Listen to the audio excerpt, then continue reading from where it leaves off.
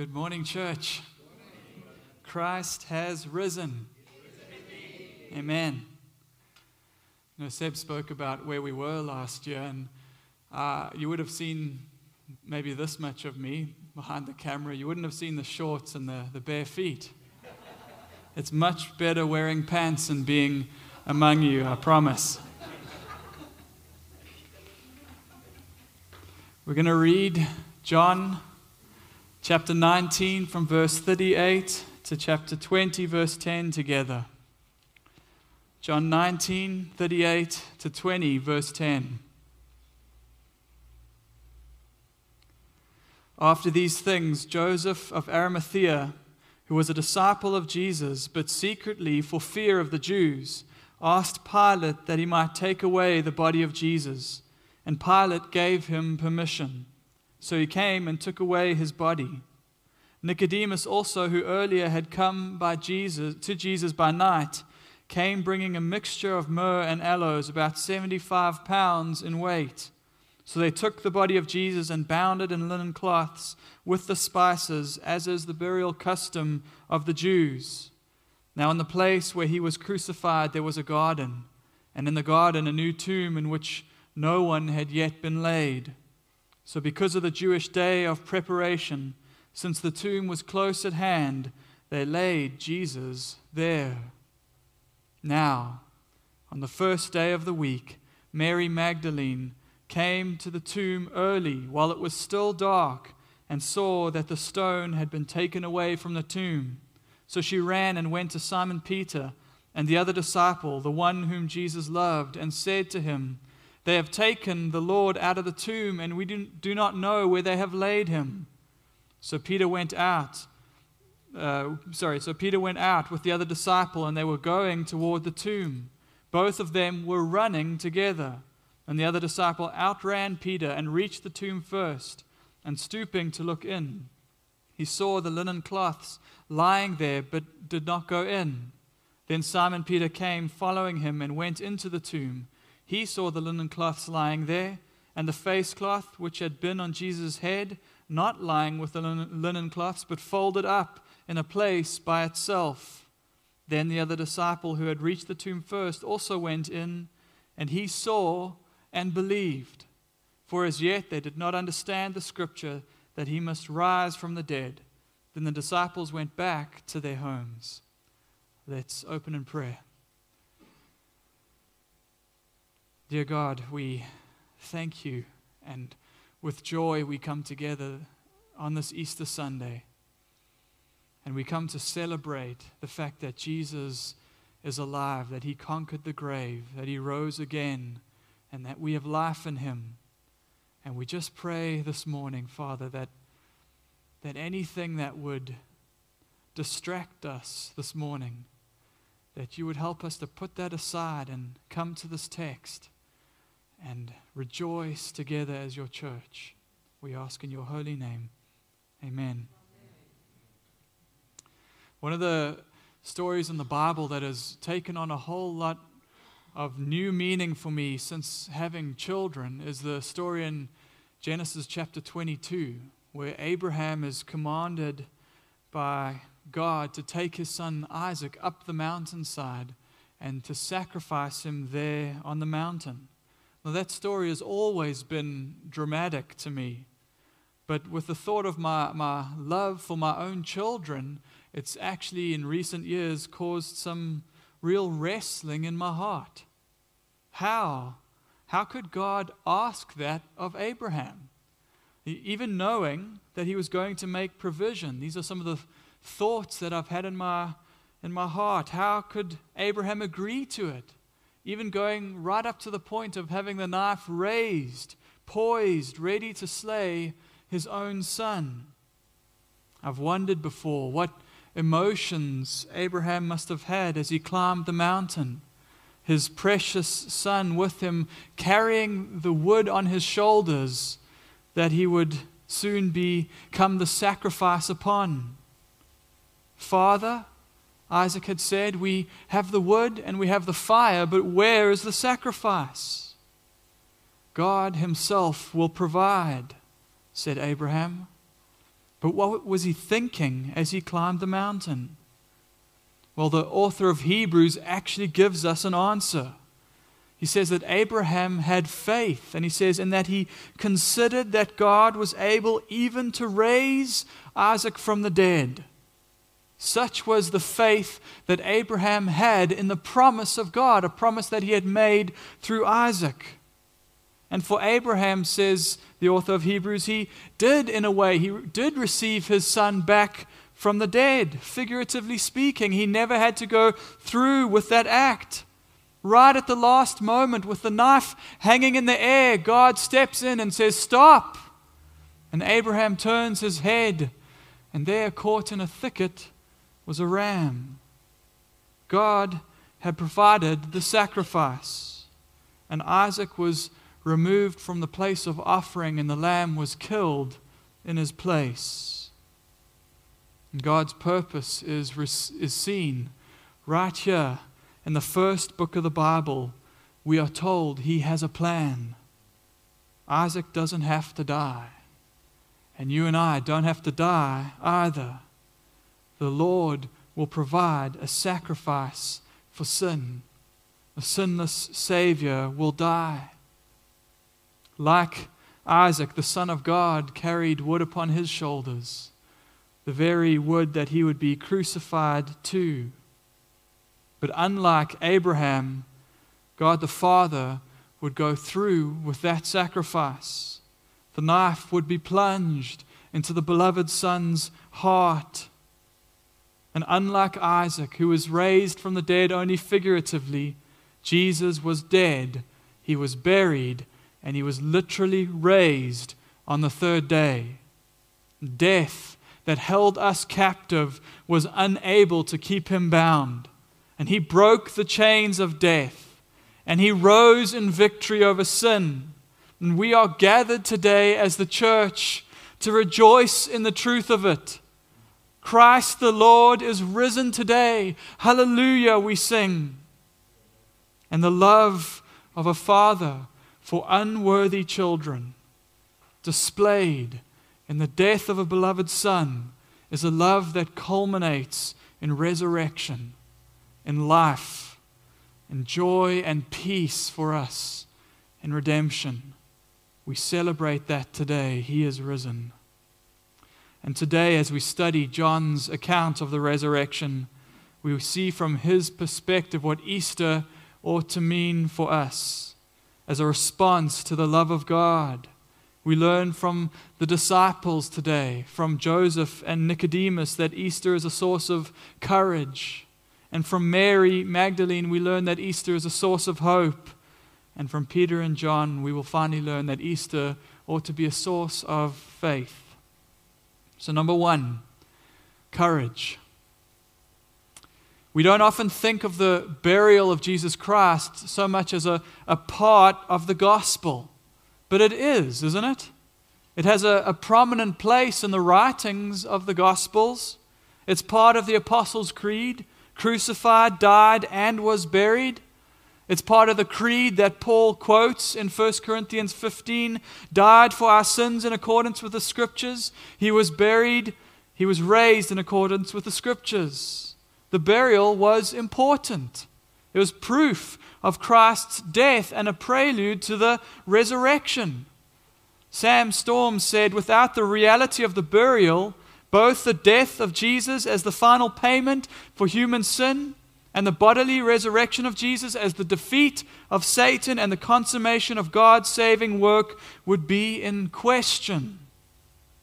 And like in his death and in his resurrection, even in his burial, we see in the details reveal that God is in control of it all.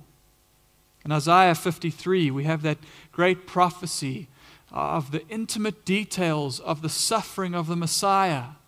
And yet in verse 9 there's a detail about the burial that's so specific, it's almost jarring if you read it without any New Testament context. It says, though assigned a grave with the wicked, he was buried with a rich man in his death. Now, usually one who was crucified for sedition in this way, they would not be allowed a decent burial. In fact, the Romans like to leave them to the vultures and the carrion. The Jews would allow for burial, but it certainly wouldn't have been in a family tomb like this. It would have been in a common grave for criminals outside the city. They wouldn't have desecrated a tomb in this way. But in his burial, we see God at work in the hearts of two disciples who come out of hiding in order to fulfill Scripture. Verse 38 of chapter 19, after these things, Joseph of Arimathea, who was a disciple of Jesus, but secretly, for fear of the Jews, asked Pilate that he might take away the body of Jesus, and Pilate gave him permission, so he came and took away his body. We know from the Synoptic Gospels that Joseph was a member of the Sanhedrin, that he was a rich man, and Luke says he was a good man who hadn't consented to the action of condemning Christ, the action of the Sanhedrin. And Mark tells us that he actually took courage when he approached Pilate for this request. He took courage. This probably would have cost him. It would have been seen as an act of betrayal by some in the Sanhedrin. But finally, for Joseph, we see that the death of Christ has spurred him on. This once faint-hearted follower of Christ will finally take action, and his allegiance will be seen by all. In his own family tomb, he will lay the Lord. And he doesn't act alone. Nicodemus also in verse 39, who earlier had come to Jesus by night, came bringing a mixture of myrrh and aloes, about 75 pounds in weight. So they took the body of Jesus and bound it in linen cloths with the spices, as was the burial custom of the Jews. Remember in John chapter 3, Nicodemus comes to Jesus, but he comes secretly by cover of darkness.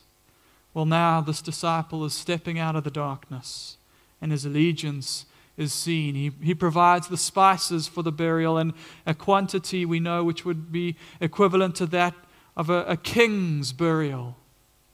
These wealthy men will use their means in service for their Lord as the love of Christ, the love for Christ, overcomes their secrecy. Finally, they decide, well, you know what, we actually don't care who knows.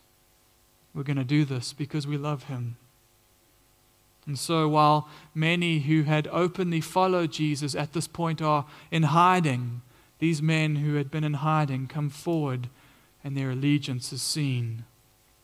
And someone has pointed out how difficult that moment actually must have been.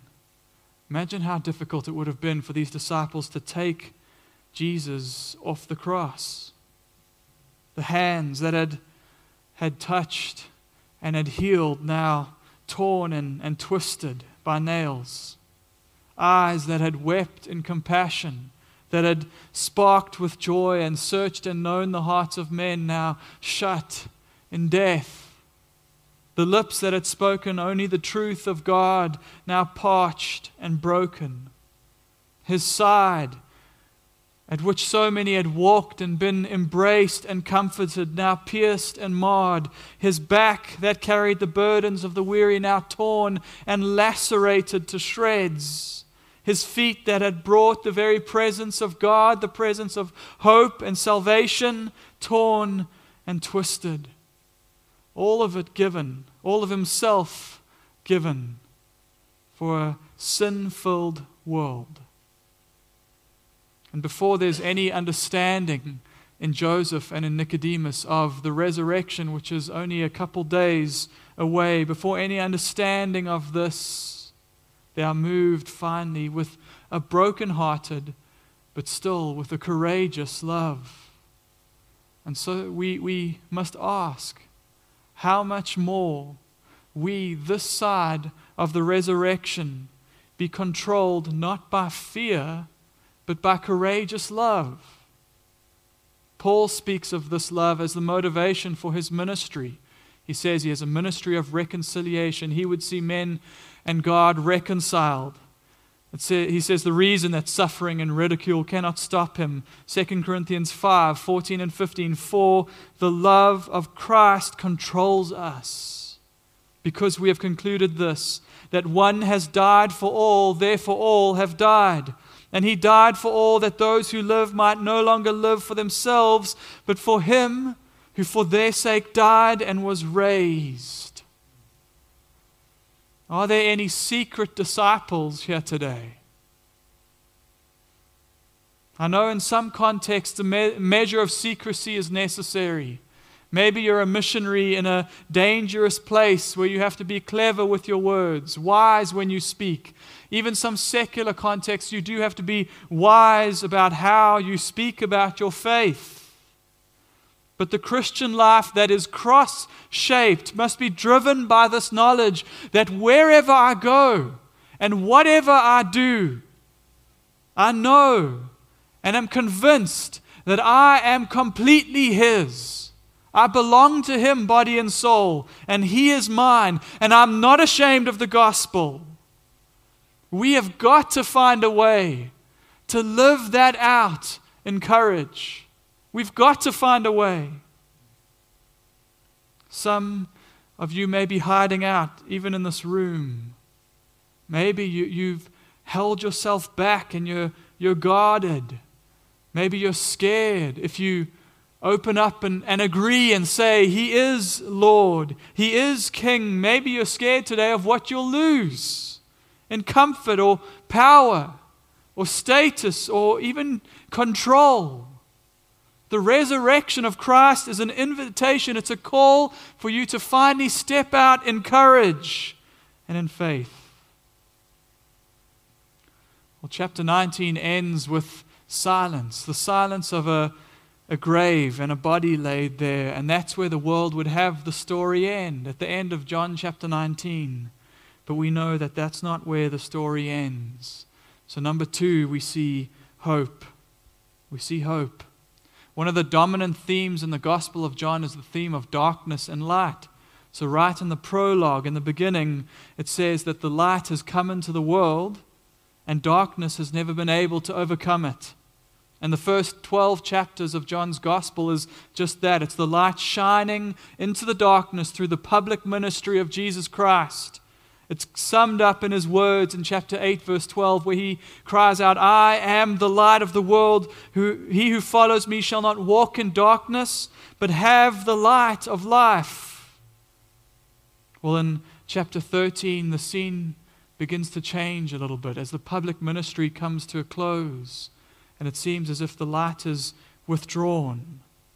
The betrayer steps out from the presence of the one who is light. John highlights the saying, literally, he walked out into the dark of night.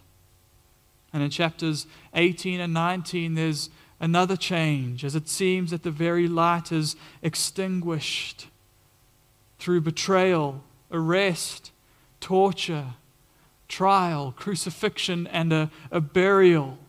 So that in the final verse of chapter 19, what we see is with the setting of the sun, Sabbath approaching, the body of Jesus is laid in the tomb, and the day has slipped away along with the life of the world's light. Well, in chapter 20, it begins with a woman walking to the tomb on the first day of the week. And there John highlights still that it is dark. It is dark as the feelings that Mary must be having on this morning. She goes to begin a painful task, to finish the burial process. With a heavy heart, broken dreams, and a broken hope, she walks in the cool of the early morning as the darkness wraps itself around her and presses into her soul. The sun will rise, but surely without hope, without true light shining. Or so she thinks. She gets to the tomb and she finds that the stone is rolled away. And she runs and finds Peter and John and says, they've moved him and we don't know where. Now, the next time that we come to John's Gospel, we're going to really dig into the story of how Jesus comforts Mary. And Mary actually becomes the first person to see the risen Christ. But for now, looking forward, we will learn the lesson that Mary ultimately learned, that darkness could not overcome the light. That's John's point. It couldn't master the light of the world. Mary's hopes, the disciples' hopes are dashed for a moment, but as the sun rises on this day to chase away the darkness, their sorrow will turn into something else, into joy and hope, a better hope than they knew possible. They'll all later understand how all of these things were in accordance with Scripture, that He had to die and rise again and fulfill Scripture. Psalm 16, verse 9 to 11 is one of my favorite passages in the Old Testament that is a prophecy of what Jesus would do. Therefore, my heart is glad and my whole being rejoices. My flesh also dwells secure, for you will not abandon my soul to Sheol, or let your Holy One see corruption. You make known to me the path of life. In your presence there is fullness of joy. At your right hand are pleasures forevermore. The empty tomb would spark an eternal hope, because if He has died, if He has been buried, but if He has actually risen again, that means that Jesus has conquered for us death in the flesh, and the kingdom He establishes is an eternal kingdom. You see, our hope today is not in something ethereal or nebulous, but in something concrete. I remember when I was studying in seminary, we were studying the resurrection, and one of the theologians we studied had said, it doesn't actually matter whether or not Christ really rose or truly rose from the grave, as long as when you're reading, He rises in your hearts.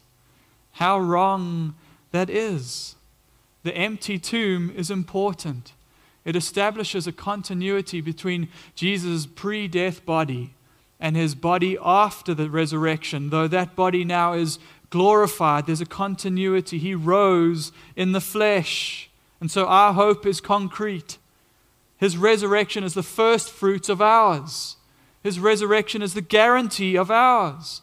And the empty tomb is a promise to us, a promise that Jesus is the path to the presence of God, the fullness of joy, the pleasure forevermore that Psalm speaks of. It's an eternal kingdom where, as we sang, God intends to literally dwell again with us. Is Easter's comfort the hope that is established in your heart and in your mind today? Is that all your hope in life and death? It's meant to change everything. It must change the way that we live. Peter, who is at this point similarly broken-hearted, will go on to see Jesus Christ as well, and then say in 1 Peter 1, 3 and 4, Blessed be the God and Father of our Lord Jesus Christ. According to His great mercy, He has caused us to be born again to a living hope through the resurrection of Jesus Christ from the dead, to an inheritance that is imperishable, undefiled, and unfading, kept in heaven for you. So do you today have a hope that is alive and well, whose name is Jesus Christ? Easter means courage, it means hope, and finally it means faith. I read this week of a growing trend around the world. Apparently this is happening in more and more countries. Have you ever heard of a death cafe? Anyone ever heard of Death Cafe? So regular restaurants or coffee shops sometimes participate in this event. They would decorate according to the theme of death and make cakes and cupcakes in that theme as well. And on their website, the point is good cake, good coffee, and discussion about death. People meeting just to discuss death. And the whole purpose, they say, is to deal with our fears around it by just openly speaking about it. Accept our impermanence. The fact that death will come and that will be the end. The problem with that is that the Bible teaches the permanence of our existence, doesn't it? One day, we will live on. All of us, we are immortal. And that will either be an eternal life in the presence of God, or it will be the life of eternal death out of His presence. And the way that we deal with fear is not through existential acceptance. There's a reason. There's a reason the idea of it all just ending. There's a reason that sends us into crisis, and that's because we're created as immortal. Our answer and hope must be an unshakable confidence in what Jesus has done, in his resurrection. And this is John's purpose. His purpose is that you would have faith in that. So let's look at this account. Verse 3, Peter and the other disciple, they're going towards the tomb. Both of them are running together. But the other disciple, that by the way is John. He never refers to himself by name. This other disciple outran Peter and reached the tomb first. Why does he share that detail? There's a lot of fanciful interpretations. I think it's just because that's what happened.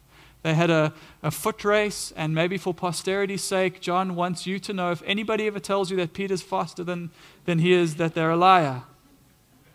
When John shares the details of his eyewitness account, sometimes there's just details that just happened. Verse 5, and stooping to look in, he saw the linen cloths lying there, but he did not go in. Then Simon Peter, true to form, comes following, and he goes into the tomb. And he saw the linen cloths lying there, and the face cloth, which had been around Jesus' head, not lying with the linen cloths, but folded up in a place by itself. Now again, the details of the linen cloths lying in one place and the face cloth folded up in another place, there's been a lot of speculation about what that means. I think we ought to just let John's intention guide us here. And we know that for John, this was a watershed moment. Unlike many, this moment was a watershed moment for him. In verse 8, then the other disciple who had reached the tomb first also went in, and he saw and believed. Isn't that amazing? For as yet, he says, they did not understand the scripture that he must rise from the dead. They hadn't yet connected all the dots. They hadn't yet gone on that journey through the help of the Holy Spirit to see how Jesus had fulfilled all the scriptures. But John peers into the tomb and goes into the tomb and sees the linen cloths and the face cloth folded up, and it means something for him. It convinces him Jesus is alive. Most people became convinced when they saw Jesus face to face. For John, faith is sparked in this moment, and so he wants us to see something here. He wants us to see something. So what do linen cloths lying in an empty tomb mean for John? I believe it should put to bed certain theories about, or theories against the resurrection. There are many, aren't there? But it should put to bed some of those theories. For starters, the theory brought up that maybe Mary went to the wrong tomb. I mean, it's dark, and Mary is a woman.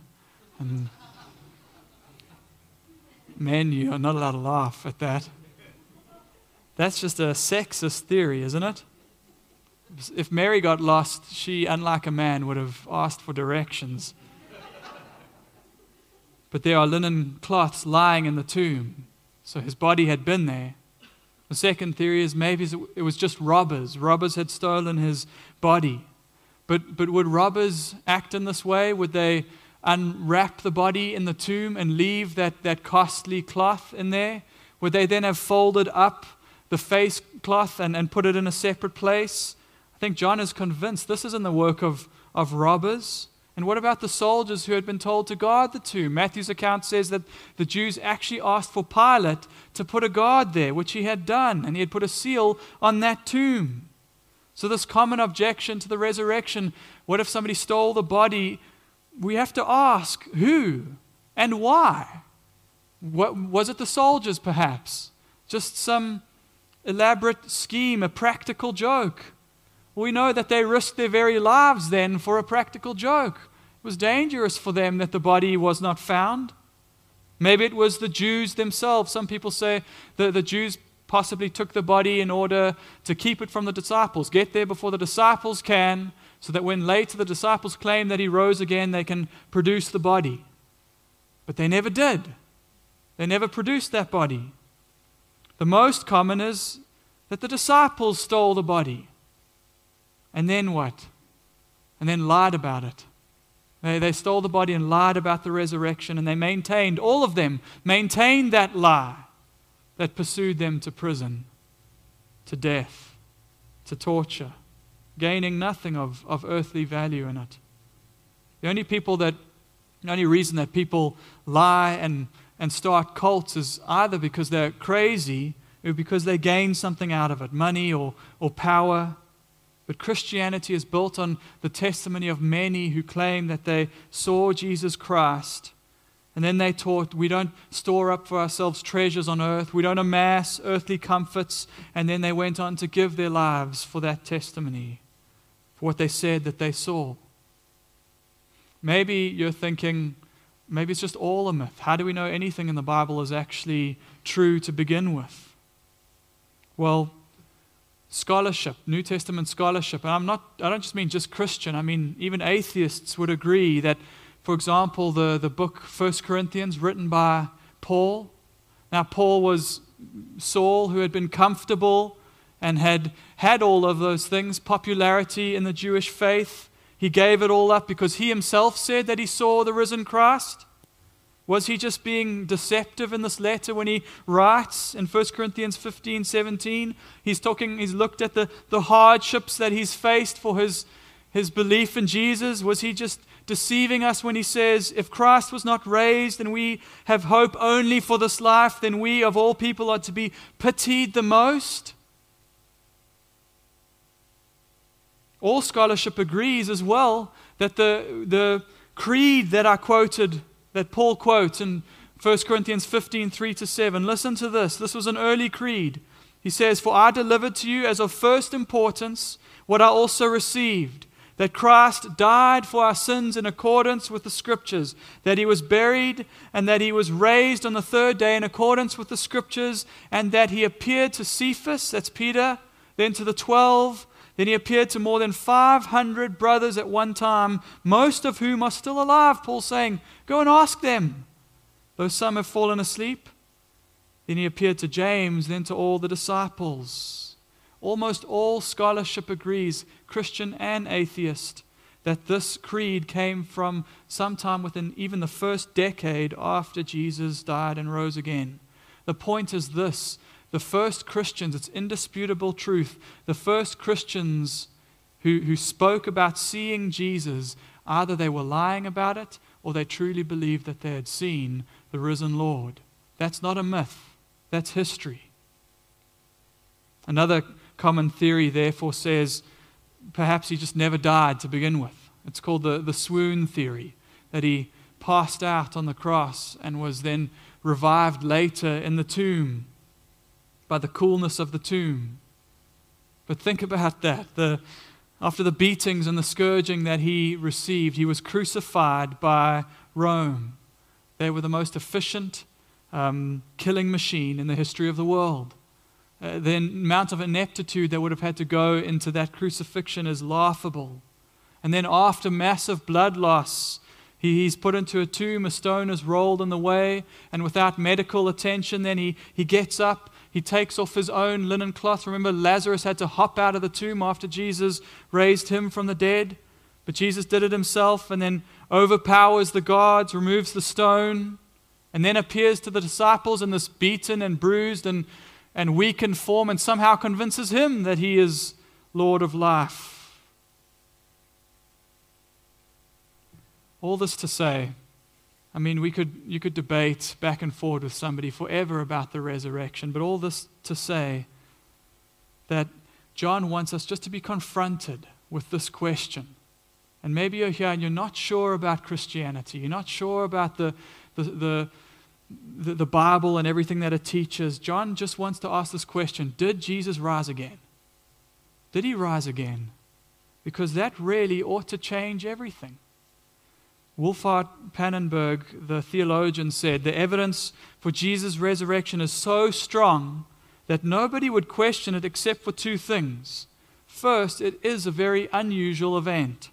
And second, if you believe it happened, you would have to change the way that you live. You would have to change the way that you live. And maybe that, if you're here and you don't believe, maybe that is your issue today. Maybe that's your concern and your worry really you understand the gravity of it. If Jesus rose again, there's gravity to that, and that would be too disruptive to your life, too disruptive to come to Him and say that you are Lord. I mean, heaven knows how disruptive it can be. Just ask those throughout the history of the church who have called Him Lord and then died for it. But ask them as well if it was worth it. Speak to those here today who believe in Him, and we would invite you, the same as John would, I believe, right now, to taste and to see that the Lord is good. His lordship, His kingship, His reign is good. Maybe for you it's not the disruption, or you believe it's not the disruption that Christianity would cause to your life. Maybe you just have questions. Maybe you have deep philosophical issues. Why is there so much suffering in the world? Why are there so many religions? Maybe you had a painful experience in the church. Or maybe there's something in the teaching of the Bible that you don't really like. Could you be confronted today with the reality that not believing the evidence or not considering the evidence because you have a philosophical problem that's pushing aside the evidence because you've already decided in your heart not to believe? John's saying, consider it. Did He rise again? That is the central question. If He rose, then it comes with the truth that He is who He says He is, that He is Lord over your life. And the truth is then that we don't actually get to come to Him with demands. You must answer all my philosophical questions or I won't believe.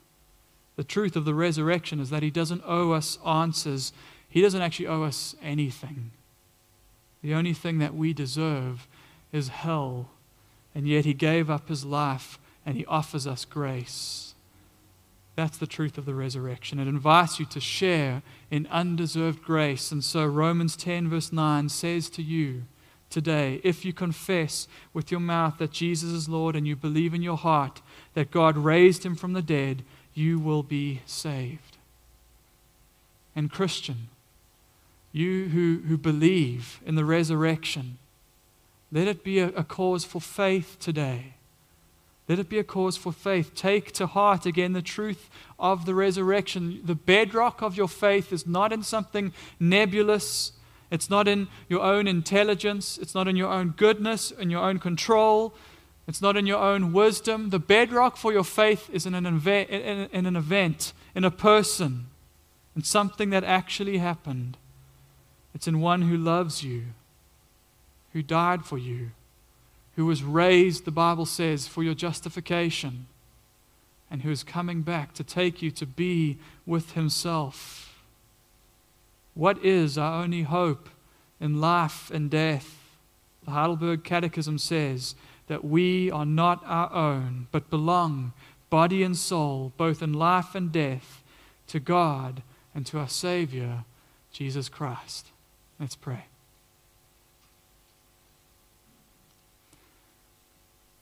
Holy Father, we are comforted today by the truth of the resurrection.